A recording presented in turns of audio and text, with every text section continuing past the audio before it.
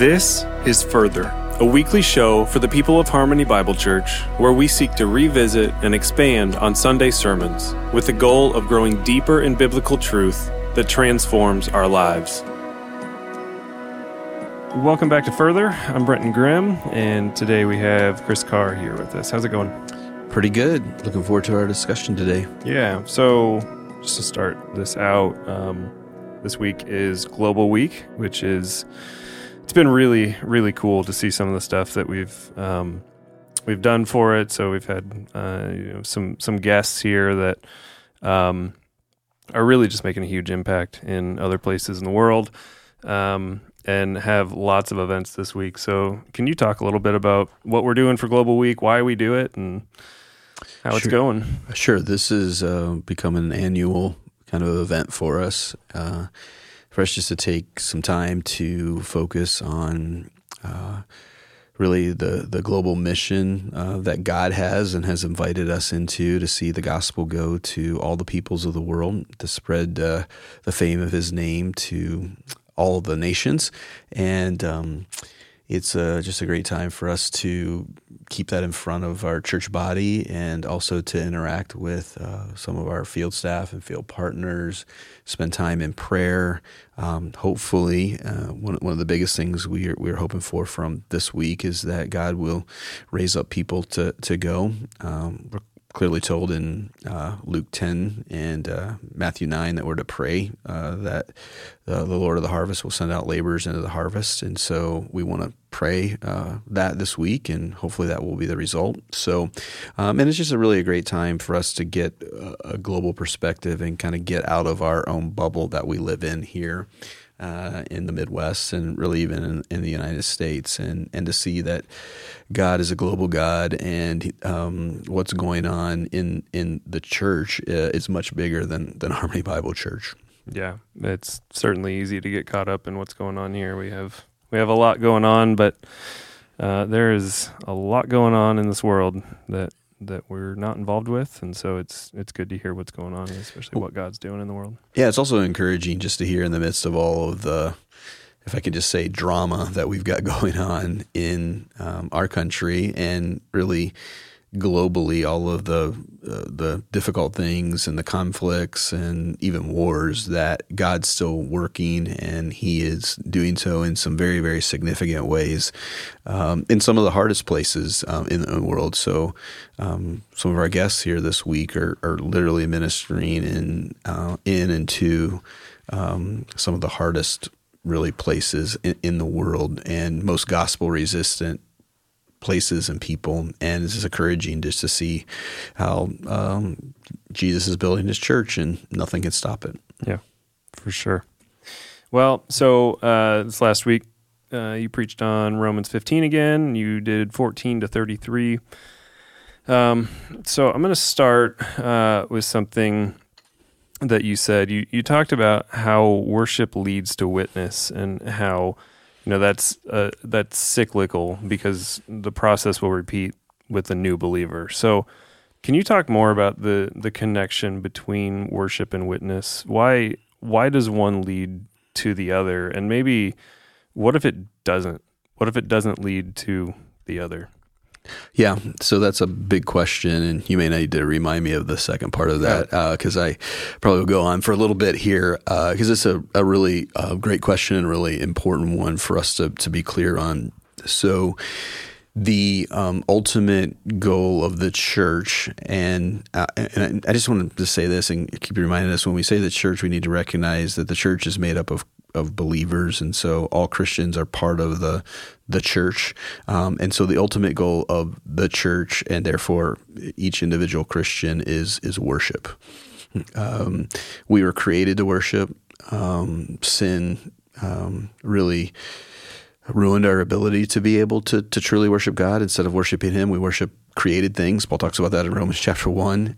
Jesus came to save us and redeem us, and to restore us to worship, to do what we were created to do. And that's also what we will do for all eternity on the new heavens and the new earth, is to worship the Father, the Son, and the Spirit. And so worship, therefore, is the goal of the church and is therefore the goal of missions. So what we want to do, and I will just quote John Piper here again. He says is that in missions we simply aim to bring the nations into the white-hot enjoyment of God's glory. The goal of missions is the gladness of the peoples in the greatness of God. And a great passage here, Psalm 67, 3 and 4, let the peoples praise you, O God, let all the peoples praise you, let the nations be glad and sing for joy. So that is the ultimate goal there of the church and of missions, is to see people come into worshiping the Lord, to being glad, to singing for joy over who he is and what he has done for us. But then it is also worship is also the fuel of missions, or worship is the fuel of witness. And I'm going to quote Piper again here, because what he has to say, I just think really nails it. He says, you can't commend what you don't cherish. Okay, so in other words, worship is the fuel of missions, because if we're not worshiping the Lord, or we're not cherishing him, we're not going to commend him to other people. And so it's the goal, but it's also the fuel that drives us out to that. And I think we all can easily recognize that we will commend what we worship, okay, or what we're, maybe put it this way, what we're passionate about. Mm-hmm. If all the Kansas City Chiefs fans right now, they're going to commend their team, and because they're passionate about it. In some ways, maybe even they're worshiping it. And you can use that for a bunch of sports teams here in Iowa. Everybody's talking about Caitlin Clark, right? And because they are passionate about her, they love her, and so they're going to commend her. Hey, you want to go to the game? You want to watch? How great she is. And in a nutshell, that's how worship and witness are connected, and they're connected in every area of life. Whatever we're passionate about, we're going to witness about. And so then to the second part of your question, I did remember it. You got it. What if worship doesn't lead to witness? Yeah, I mean, I think here this is where we got to go back to the gospel, and if we're not witnessing, do we really truly understand the gospel and what God has done for us in Christ Jesus? Do we really grasp how lost we were and hopeless we were, as Paul says in Ephesians 2, without God and without hope in the world? But when we were dead in our trespasses and sins, God made us alive in Christ Jesus. Is by grace you're saved. And so if we really, really get that and how great it truly is, we're naturally going to want other people to join us in that greatness and to experience the same salvation that we have. And so if we have a witness problem, we really have a gospel problem. Mm. And that doesn't mean that we're not saved, and because I think evangelism is one of the predominant things that believers they struggle with.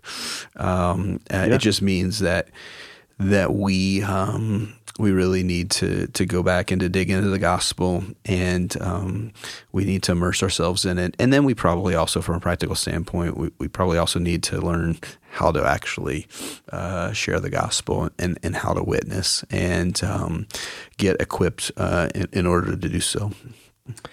Yeah, well, I think this should at least be a flag for you, a warning sign that if that's not something that's even on your radar, then I think we should recognize that as a problem. Mm-hmm. And maybe that's step one, is just recognizing that there is a problem with that. But I will say I love the quote by Piper, because I think it puts a positive view on missions instead of we need to rescue people from hell. Mm-hmm. It's we want to invite them into what we are already invited into. Mm-hmm. And so, yeah, I think that's an important way to look at it. Instead of this duty, it's an invitation to people.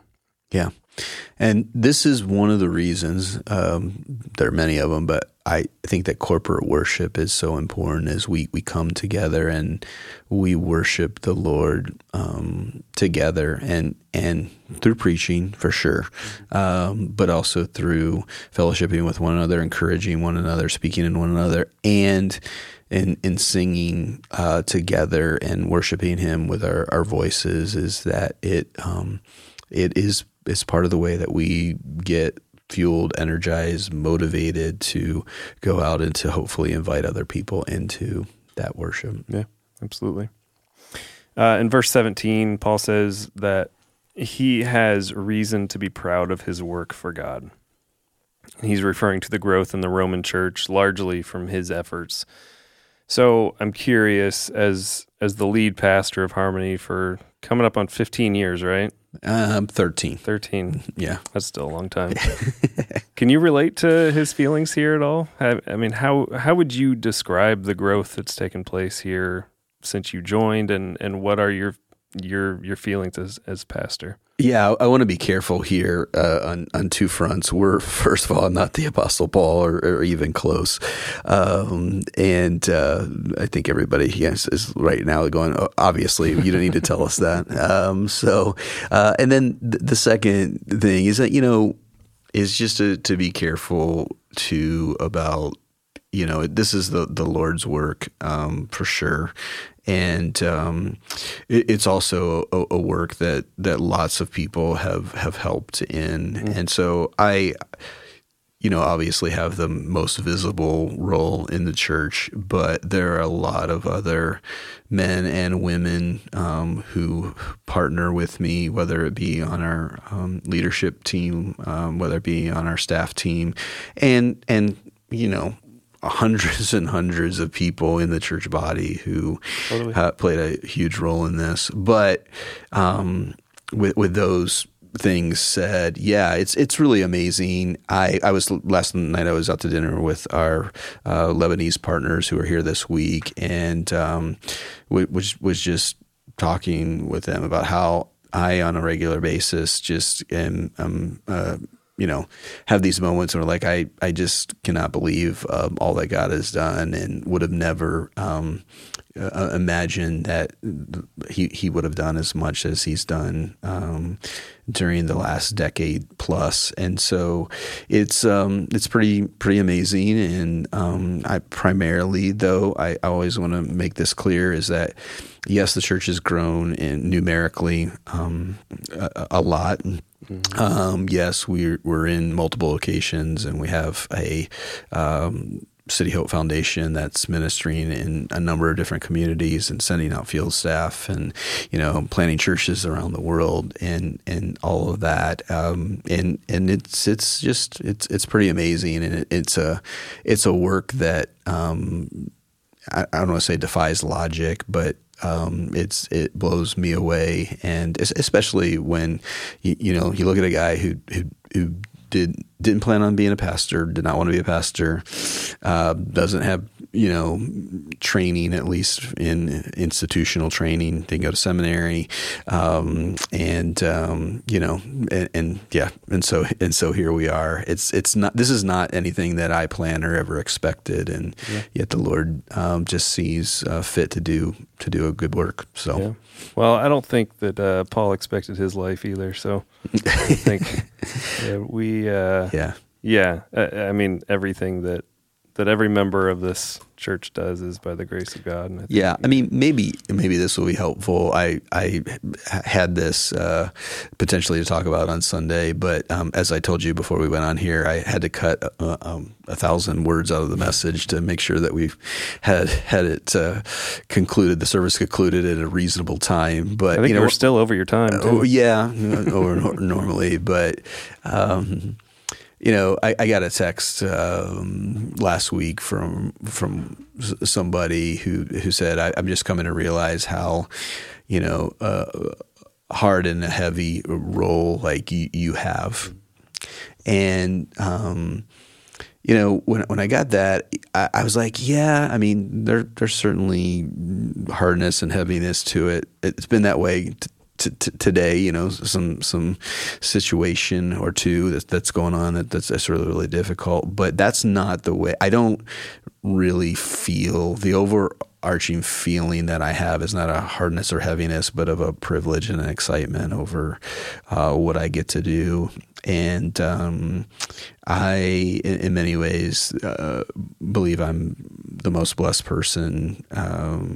I don't know if I can say in the world, but certainly, maybe I would say in the world. There's nothing else I would rather do or rather be a part of than this. And so, it's hard and heavy at times, but it's also just pretty amazing. Yeah. Well, you are appreciated here. So, all right. Now on to signs and wonders. This is why you have your job. It was going so well. I know. Okay. Bummer. So we're going to go just 2 verses ahead. And I think here, I'll just read this section. For I will not venture to speak of anything except what Christ has accomplished through me to bring the Gentiles to obedience by word and deed, by the power of signs and wonders, by the power of the Spirit of God. So the signs and wonders line there, what are we supposed to take from that? Yeah, this was another one of those places that I had to cut. But Paul's talking about things like healing. He's talking about performing miracles, and he calls these in 2 Corinthians chapter 12 the signs of an apostle. Mm. So I don't want to in any way deny that God may be working through signs and wonders today. And so please don't hear me saying that at all. But I do want to emphasize that I think Paul makes it pretty clear in that 2 Corinthians 12 passage, and he says here, this is what I did. This is descriptive; it's not prescriptive. Mm-hmm.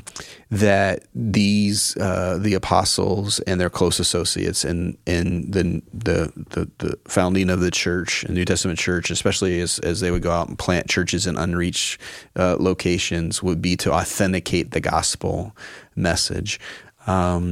And that I think that the Bible, then this is my position, and there are people who would disagree with this, both at our church and in broader Christianity. But by and large, those things are really for the authenticating of the gospel message in a place where it has not reached before. And that we should not normally expect that these things are going to occur in our context. And here's the reason, is that we have the Word of God. We have God's full revelation. Mm-hmm. We have the Scriptures. We have an established church. And again, I don't want to deny that God can do whatever He wants to do. Okay. And so I'm not saying that he doesn't, but I think it's easy to look at a passage like this and to say, okay, signs and wonders, those are the primary deeds that Paul did, and therefore those are the primary deeds that we should do. And I would say 2 things. First of all, they're not the primary deeds that Paul did. That's the point that I made on Sunday, and he makes that clear in the rest of the passage and really in the rest of the New Testament. In fact, when he's talking about things like speaking in tongues and in 1 Corinthians, he actually says, I would rather, speak like 10 words than do 1,000 or 10,000 speak in tongues and 10,000 words, and so they weren't the primary ways that or deeds that Paul did, and they therefore are not the primary deeds that we should think that we're going to do either. The primary deeds would be, as I talked about, meeting physical and material needs and living lives that make the gospel attractive. Yeah. I don't think we've really had the cessationist, continuationist conversation. We haven't, but we just got into it a little bit there. We did a little bit. So, yeah. Yeah, I think that's good for today. That was helpful. I'm sure we'll get into it eventually. Okay, on to some practical things. So you open your message by talking about John Piper's sermon where he gave two examples of retirement. One example was two ladies who died while giving their lives to spread the gospel, and the other was a couple who retired and collected seashells. The point was clear that we don't want to waste our lives even as we get older. And this passage shows Paul as a perfect example of what we should do. Mm-hmm. How should the people of Harmony, in their 30s, 40s, 50s view retirement? What steps should we take? And I know you kind of went over this on Sunday, but I'm kind of looking for practical steps that we can take to prepare to remain faithful and fruitful in that time. Yeah, so we'll get practical here in a second. First of all, let me say a couple things. One, the Bible has nothing to say about retirement. And so that doesn't mean that it's wrong to retire, so please don't hear me saying that. But the second thing, though, we do need to recognize is that, it is the American dream to make as much money as you can and then to retire as soon as you can, and just to sail off and to take it easy. And that's just not a biblical view of life. It's that's a view where life is primarily about us and our comfort and our safety. And so I would just say that we've got to maybe do a reset on that. So if we do retire and plan to retire, I would suggest that we should be thinking about, okay, how can we therefore spend more of our time giving it directly to God's global mission and to the furtherance of the gospel. And so I think if somebody retires or even retires early, I don't have a problem with that. And I don't think that the scripture would have a problem with that. But how are we going to use that retirement then, not simply to go and to spend our time and our talents and our treasures on ourselves, but how are we going to really even give more really to the gospel's sake. And here's a great thing. We've got, I'll give you just a couple of examples. One would be, we have a number, not a few, older retired people who help to run our cupboard. And so that's both in Burlington and Fort Madison. And without them, I don't think we would have the ministry that we have. And they're out there serving and just giving their time. We have a number of retired people who are really involved in ministry here, in other ministries here, Celebrate Recovery, and they do Bible studies, and they serve in just a whole host and variety of ways. And so that's really, really great.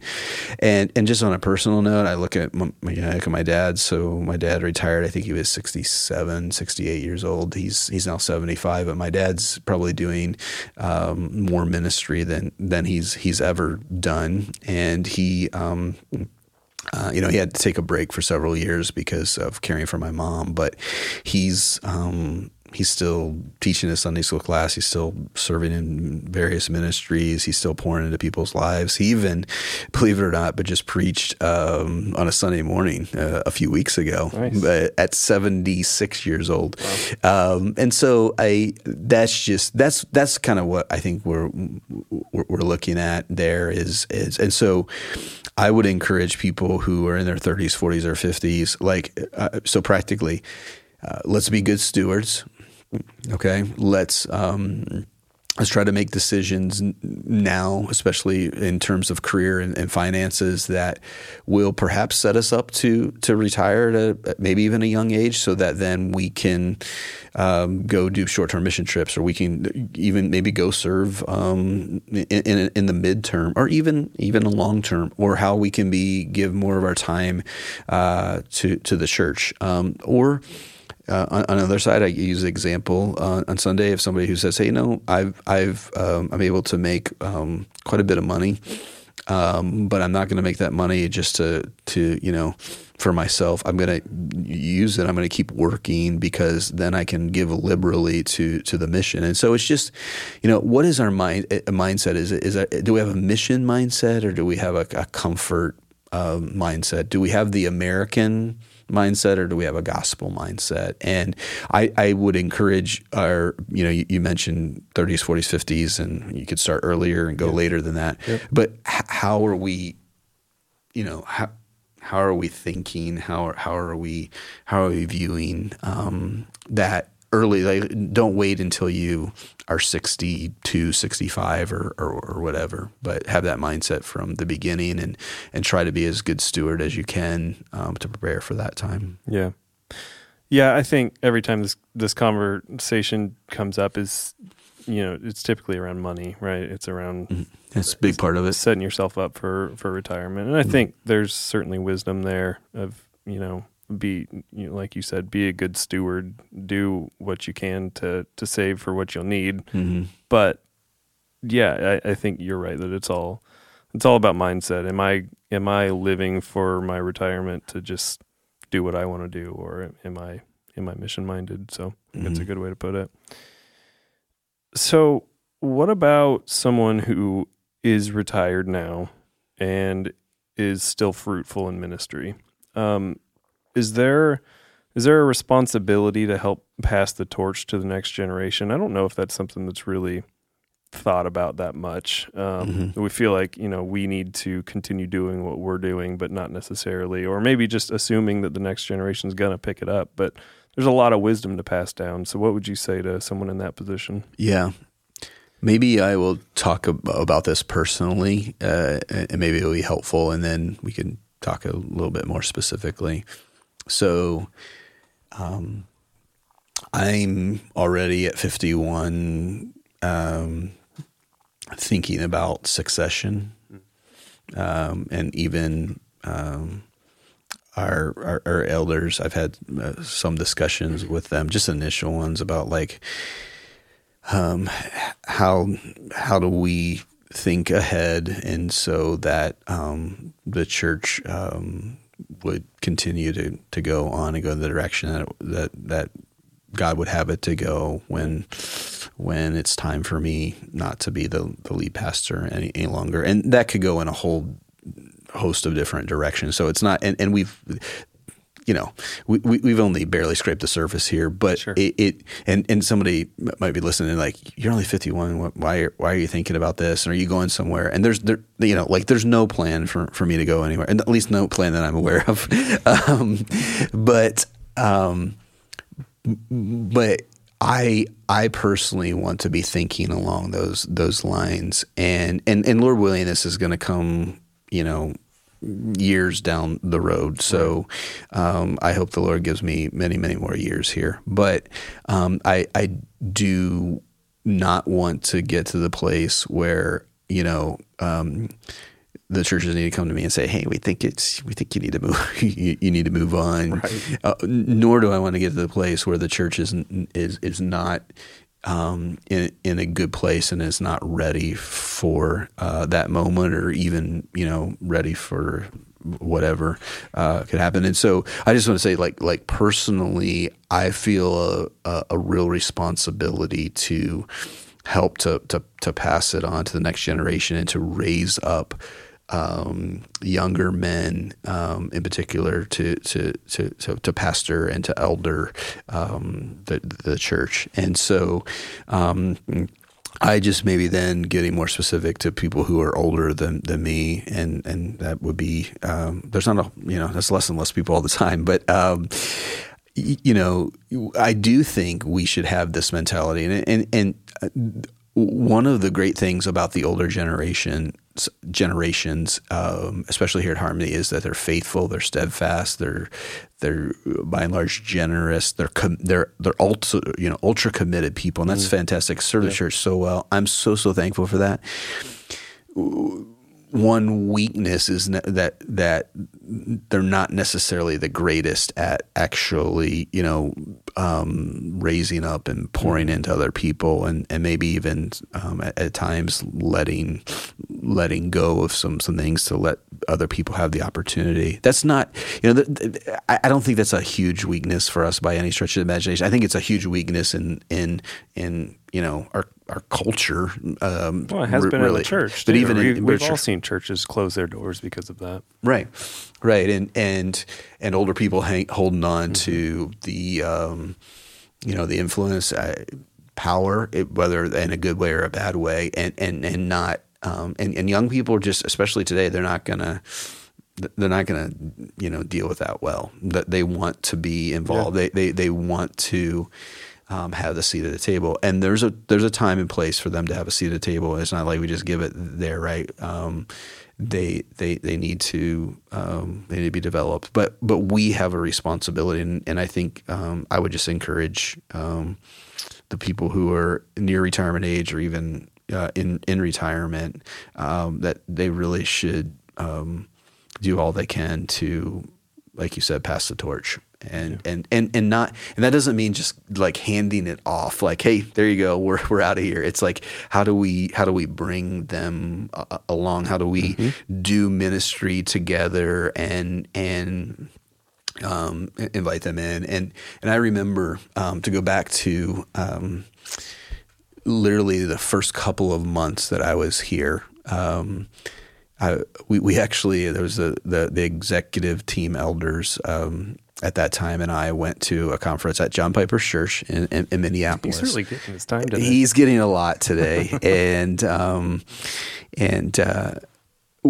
we sat at a dinner, and I asked the elders, and all of them were older than me, and some of them, somewhat significantly, and I asked them, what's your hope for the future of the church? And one of them who would have been one of the older ones at that time, he said, what I want to see is younger men serving on this team and serving as elders and raised up. Mm-hmm. And by God's grace, now, 12 plus years later, that's actually the case. And we still need to do that more and more. And by the way, we still need we desperately need older people. Yeah. And so I want to give a counterbalance here, because it's kind of interesting, like politically in our country, it seems like the old people are just really, really holding on and not letting go. And yet at the same time, we have a high value. We don't really generally have a high value of on age, right? It's the young youth that's valued. And of course the Bible values, the gray head, the wisdom that comes with being older. So we desperately need, the older generations, and especially in leadership, because they have the wisdom and the experience that the younger people do not have. And so we need both and here. It's not one or the other. And I actually think we have a really good mix here at Harmony, and I love that our older people and our older leaders have this attitude, is we want to bring younger people along. We want to share leadership, and young people are pretty respectful of the older people and the older leaders in our church. Yeah. So, well, I agree. I think that is fostered well at Harmony. I think that it is probably going to be, a mindset change for some people. To think that way, because they've probably been doers their whole life, and so now kind of taking, I don't know exactly what that looks like, but kind of taking a step back and how do I come alongside you and prepare you for it? I think that it's vital to the next generation, but also I think that there's every generation looks at the one coming up and says, "Ugh, why are you this way?" And I think that some of that is, I think that we need to trust that God is going to be faithful in the next generation for his church. And even if we don't understand why millennials are the way they are or whatever, I think that we need to trust that God's faithful to his church. You're a millennial, aren't you? I am. Yeah, I'm more confused by the Gen Zs. So. Yeah, I think that's a really good note there. I think every generation, it looks down on the one that's preceding it, and vice versa, generally speaking. But especially you hear older people complaining about younger people, and sure. I just yes, we all have our issues, but I tell you, your generation and the generations younger, there's a lot, there's a lot of really, really good things, and so yeah, there's some things that we need to work on and we need to address, but we also have a lot of things that can really, really make a difference in the kingdom and are making a difference in the kingdom. Yeah, good. So one last one. You said Paul's not just after conversions; he wanted to see people become fully devoted followers of Jesus. And I think it's relatively common for Christians to believe that conversion is the end of evangelism, but that's clearly not what Paul thought. So why is it crucial to understand that evangelism isn't the end of the church's responsibility to unbelievers? I'll be really simple here or quick. The Great Commission, Matthew 28, Jesus says, "Go and make disciples of all nations, baptizing them and teaching them everything that I have commanded you." And so it's,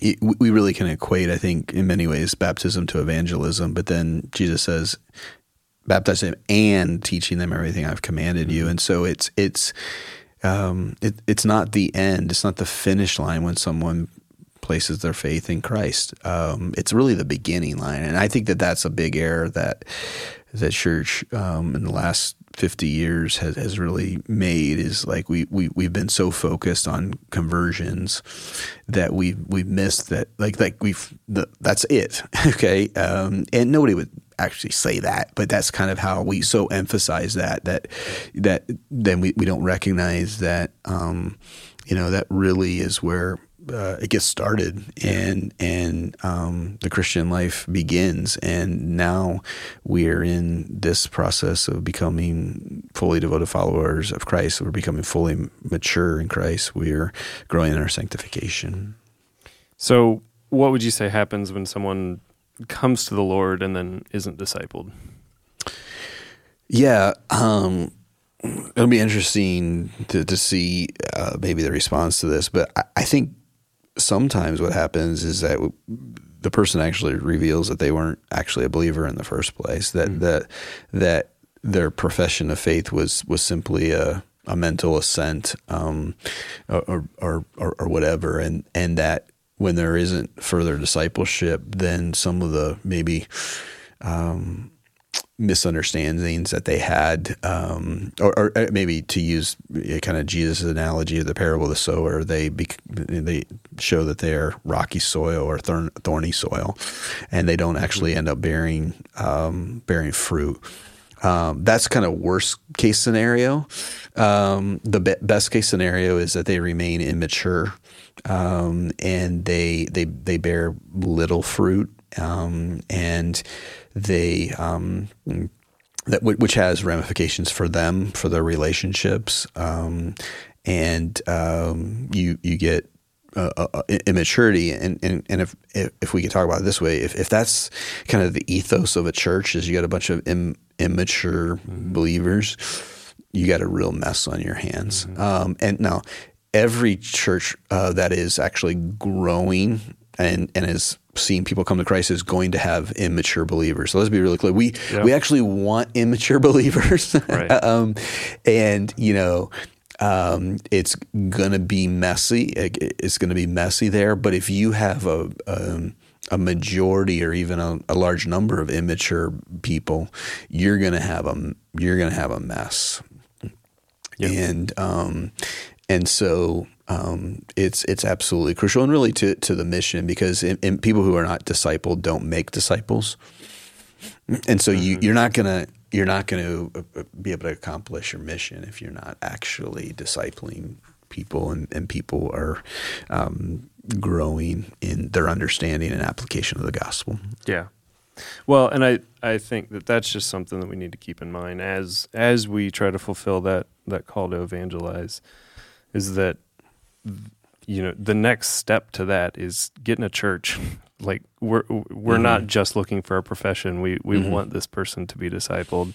And as I read verse 14, it's really interesting to me that, Paul, after everything that he said in this letter, he said, you guys already know this. I already taught you this. Yep. And then he proceeds to write this huge treatise on the gospel just by way of reminder. And so the way that, he treated his congregations is just crazy. And I think that we need to take it that seriously too, that the church is vital to believers. Yeah. And, there's the old Sunday school song that I think is important for us at Harmony to keep in mind in these days is Deep and Wide. Do you remember that? Did you sing that? Did Emotions? Yep. Do you want to do it together right now? Sure. But we want to go wide because we want to reach people with the gospel. And we've been called to take the gospel to all nations. But we have to remember that as we go wide, that we need to also go deep, and we need to make sure that we are growing in our understanding of the gospel, and we're growing in our relationship with Christ. And I actually believe that if we take care of the deep, the wide will really come as as kind of a result of that. Although we've got to keep that focus in mind. So, it kind of comes back to the beginning of this. The worship leads to witness, right? The more, the deeper we are in our understanding of God and our love for God, the more our worship is going to lead to it getting wider. So, hey, let me. I know we're getting to close here. Let me just give a little bit of a preview of next Sunday, the next couple of Sundays, and just want to encourage everybody. Romans 14. We're going back. I know it's kind of out of order here a little bit, but these are going to be some really, really important messages for us, and so I hope everybody will be reading Romans 14 in preparation, and then we'll come ready to dive in. I think it's going to be important, and then follow up with us on the podcast. So I really believe that these next couple of podcasts that we do are probably going to be some of the most important that we've done. All right. Well, you heard it here. Appreciate your message, and thanks for hanging out today. We'll talk to you guys next week.